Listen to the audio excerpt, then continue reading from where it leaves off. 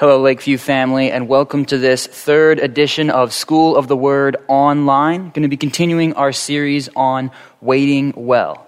And if you remember, back in the first lesson, I said that we have inherited a long legacy of waiting.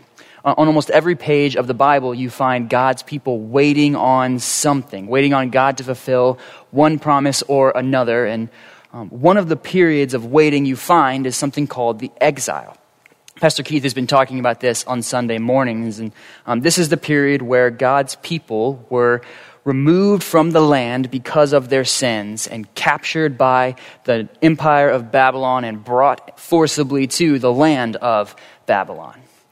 And one of the prophets, Isaiah, speaks prophetically to the people in this moment. Isaiah actually lived in the period before the exile, but he looks ahead, starting in Isaiah chapter 40, to the time when the people would be in exile, and speaks to them about promises God has made to bring them back from the land, to return them to the land that he had promised them.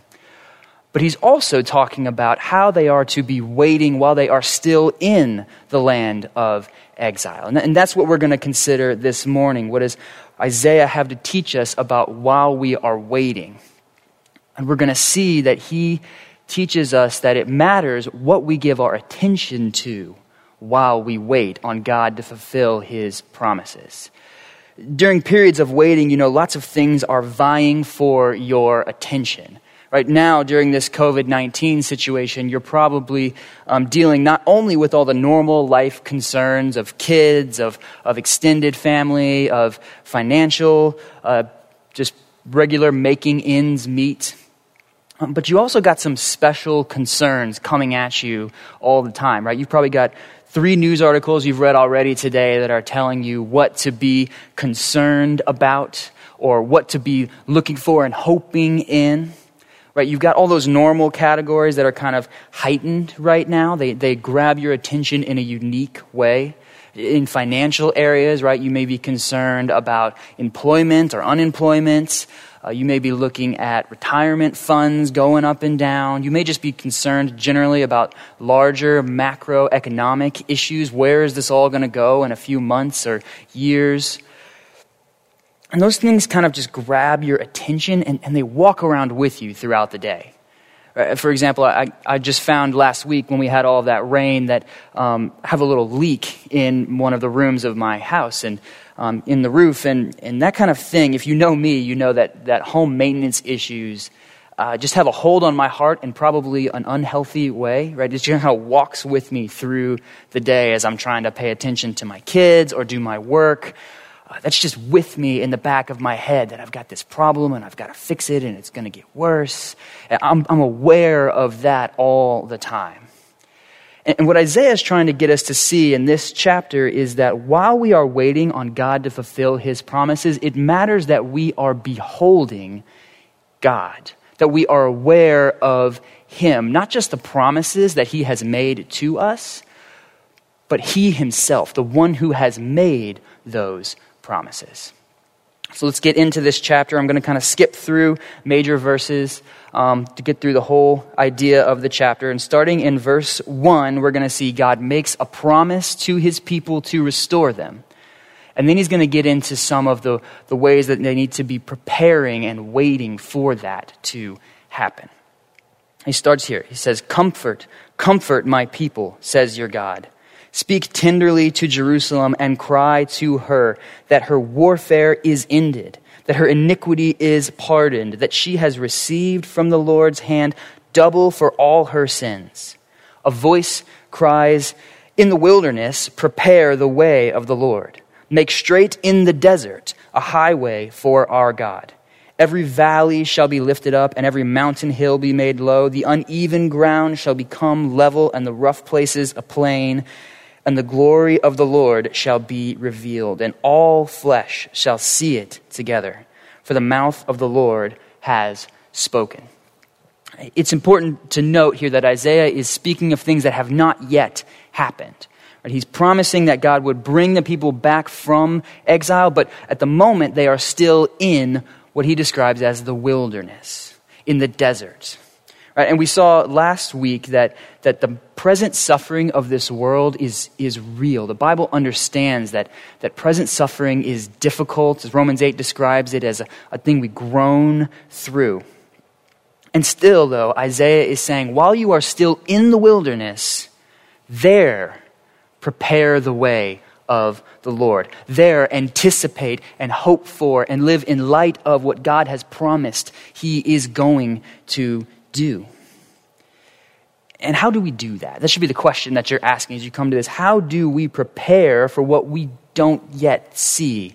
Or we're living in a time that feels like a wilderness. What we're going to see is in the center of this chapter are just a bunch of pictures of who God is.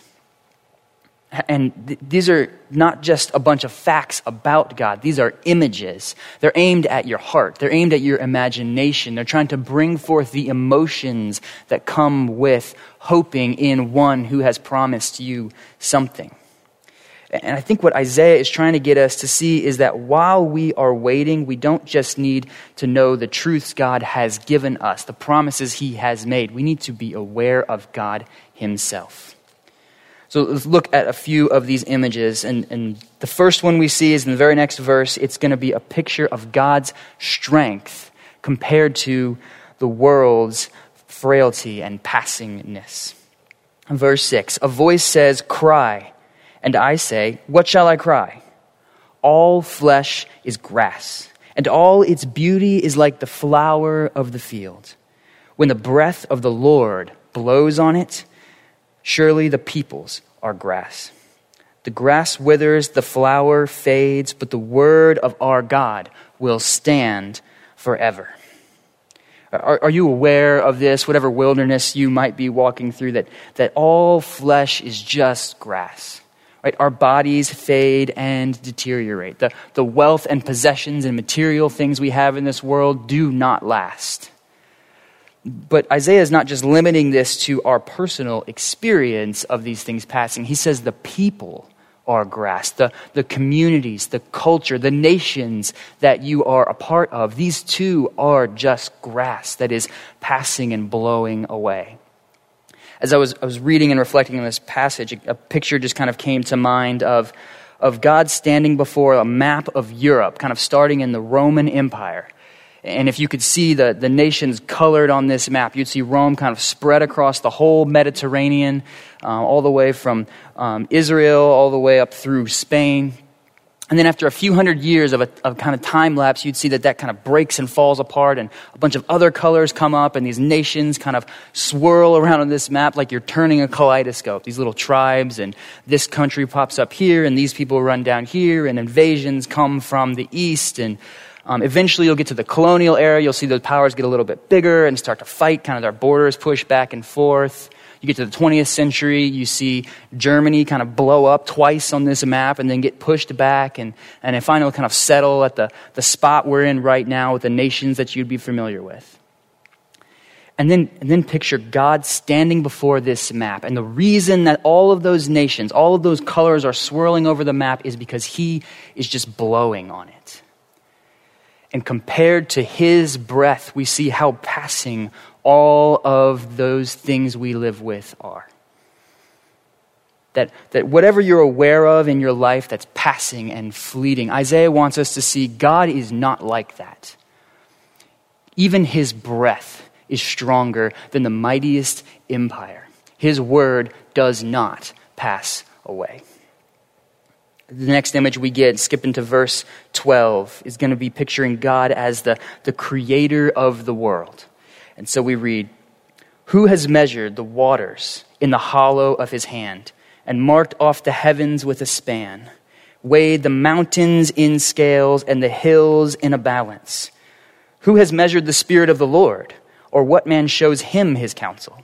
Whom did he consult and who made him understand? Who taught him the path of justice and taught him knowledge and showed him the way of understanding?"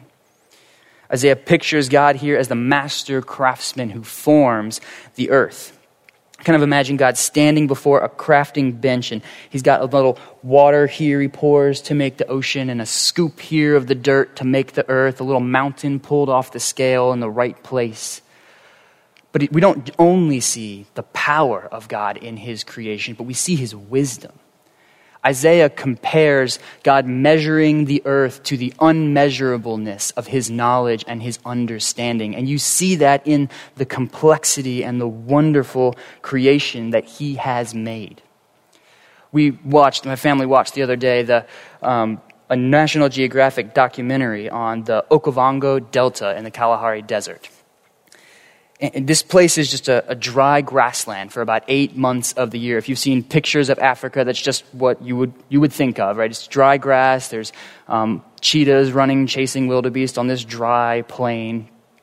But then for 4 months out of the year, the rains in Central Africa flood this delta, and it becomes this waterland full of deep lakes that hippos are running through underwater. All these animals are migrating to it. You've got elephants and buffalo coming here every year. You've got life cycle patterns from birds that are dependent on this natural phenomenon. And just watching that documentary, the complexity of it is mind-boggling and amazing. And that's what Isaiah is seeing here, that when we see the wonderful beauty and the amazing complexity of our world, we should see the beauty and the wonder and the wisdom of the one who made it. Do you see that in creation? When you walk outside, do you wonder at the one who can form great oak trees out of nothing but light and water? Do you wonder at the amount of information that is stored in the tiny seeds in each tomato that you eat? Do thunderstorms remind you of the unmatched, untamable power of our God? Does the throwaway beauty of every sunset, which is here for just minutes and then wiped away every day, remind you of the generous riches of the beauty and the wonder of our God? Isaiah wants us to see the grandeur of our Creator in the things that he has created. And skip ahead again to Isaiah 40:25, and we're going to see God's glory as the one who calls forth the stars. Isaiah said, "To whom then will you compare me, that I should be like him, says the Holy One. Lift up your eyes on high and see who created these. He who brings out their host by number, calling them all by name, by the greatness of his might, and because he is strong in power, not one is missing." When you see the stars in the sky, do you ask who made these? If you walked out and you could see all the way around the earth, the human eye can only see about 5,000 stars. But it's estimated that there are between 100 and 400 billion stars in just the Milky Way galaxy alone. For a little bit of context, if you could count 3 stars every second, it would take you over 1,000 years to count them all. Most of those stars are only about the size of the Earth, but the sun, the closest star to us, can fit 1.3 million Earths inside of it. And if you took that sun compared to the largest star that we know of, Canis Majoris, you could fit 9.3 billion suns inside of that star. These are basically gigantic nuclear fusion reactors. The reason that stars burn is because the hydrogen atoms in there are so compressed by the gravity that they're forced to fuse into one another, which releases energy. Do you see this in the night sky? Do you just see a bunch of beautiful or sciencey sort of objects, or do you see the God who actively sustains billions of colossal nuclear reactors spread throughout the universe? The stars don't just come out at night because there's no longer light refracting off of our atmosphere. The stars come out at night because the God who sustains them knows each one of them by name and calls them forth so that not one is ever missing. This is the strength of our God. These are not just facts to know. This is grandeur to behold. And then Isaiah turns back to us, having surveyed the greatness of God. He lowers his eyes back to the audience living in the wilderness. And this is what he tells us. Why do you say, O Jacob, and speak, O Israel? My way is hidden from the Lord, and my right is disregarded by my God. Have you not known? Have you not heard? The Lord is the everlasting God, the creator of the ends of the earth. He does not faint or grow weary. His understanding is unsearchable. Isaiah is basically saying, you who wait in the wilderness, who feel forsaken and alone, remember who your God is. He is not far from you or powerless in this moment. The one who calls each star by name knows where you are right now. The one who made the complexity of the world that you see is not confused by your situation, even if you are. The one whose breath is mightier than the greatest empire is not powerless or tired in this moment. And Isaiah knows that the people reading this know this already. When he says, have you not heard, have you not known? It's a redundant question. The answer is yes, you have heard, you should have known. But knowing is not enough. Isaiah is showing us that we need to be aware. We need to behold. We need to bring with us an awareness of the grandeur and glory and strength of our God into the present moment of our wilderness. And he will be our strength. We continue in Isaiah 40, verse 29. He gives power to the faint, and to him who has no might, he increases strength. Even youths shall faint and be weary, and young men shall fall exhausted. But they who wait for the Lord shall renew their strength. They shall mount up with wings as eagles. They shall run and not be weary. They shall walk and not faint. The strength of God's people never fails because God's strength never fails. He is our strength, and so our strength is not faint. It is always renewed. But as I was reading through this chapter, I was trying to wrestle with the question of, what does it mean for God to be our strength? How do we experience that today? Does it only mean that God is going to be the strength of his people in the day when he brings them back from exile? Does it mean for us that God will prove strong in the day when he returns and makes all things new, that our strength has not failed, because that's still going to happen? Or should we expect to experience that today while we still are in the wilderness? Because there are many days where we still do not feel strong. How should we read this passage while we are still in the wilderness? And as I was reading this, I was helped. I think the Lord directed me to Psalm 28. And let me read this to you. He says, "Blessed be the Lord, for he has heard the voice of my pleas for mercy. The Lord is my strength and my shield. In him my heart trusts, and I am helped. My heart exults, and with my song I give thanks to him." Do you see how David draws out the two realities here of God being his strength? On the one hand, the Lord is objectively his strength. He is the one who helps him. There's definite things the Lord is going to do that's going to prove his strength in David's life. And also, as David reflects on the strength of his God, his heart exults. His heart trusts in the one whom is his strength. There is an objective experience of God's strength that happens in our hearts as we behold it today. Isaiah is telling God's people in Isaiah 40 that not only will God be their strength when he fulfills their promises, but that now their hearts will be strengthened as they behold the strength of their God. They can remember that they can trust the one who promises him, and that bleeds over into their present moment.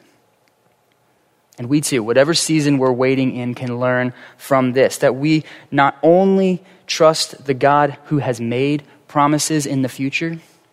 We trust the one who made those promises today. We need to not only remember what God has said he will do, we need to remember who God is, because we do not trust a promise. We trust the one who made the promise. And when we behold God's strength, the one who promises us good, that joy will walk with us. We'll be aware of it in the moments that feel like wilderness. When we read the article that tempts us to freak out about where the world is going, we will also be aware that our God is strong and will be with us through all of that. When we see family situations that only seem to be getting worse, we will remember and be aware that God is going to do his will for his people. He works for our good in every situation. When the financial numbers seem impossible to work out, we will be stirred to hope in the one who is full of glorious riches. So we need to remember to behold in the wilderness. We need to read our Bibles not just to learn about God, but to know him.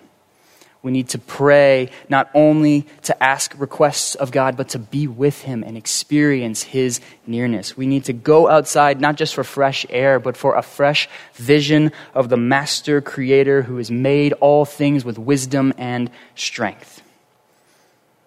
And our strength will not fail, not because we are strong, but because we behold the one who has infinite strength. And in him, our hearts can find trust and peace.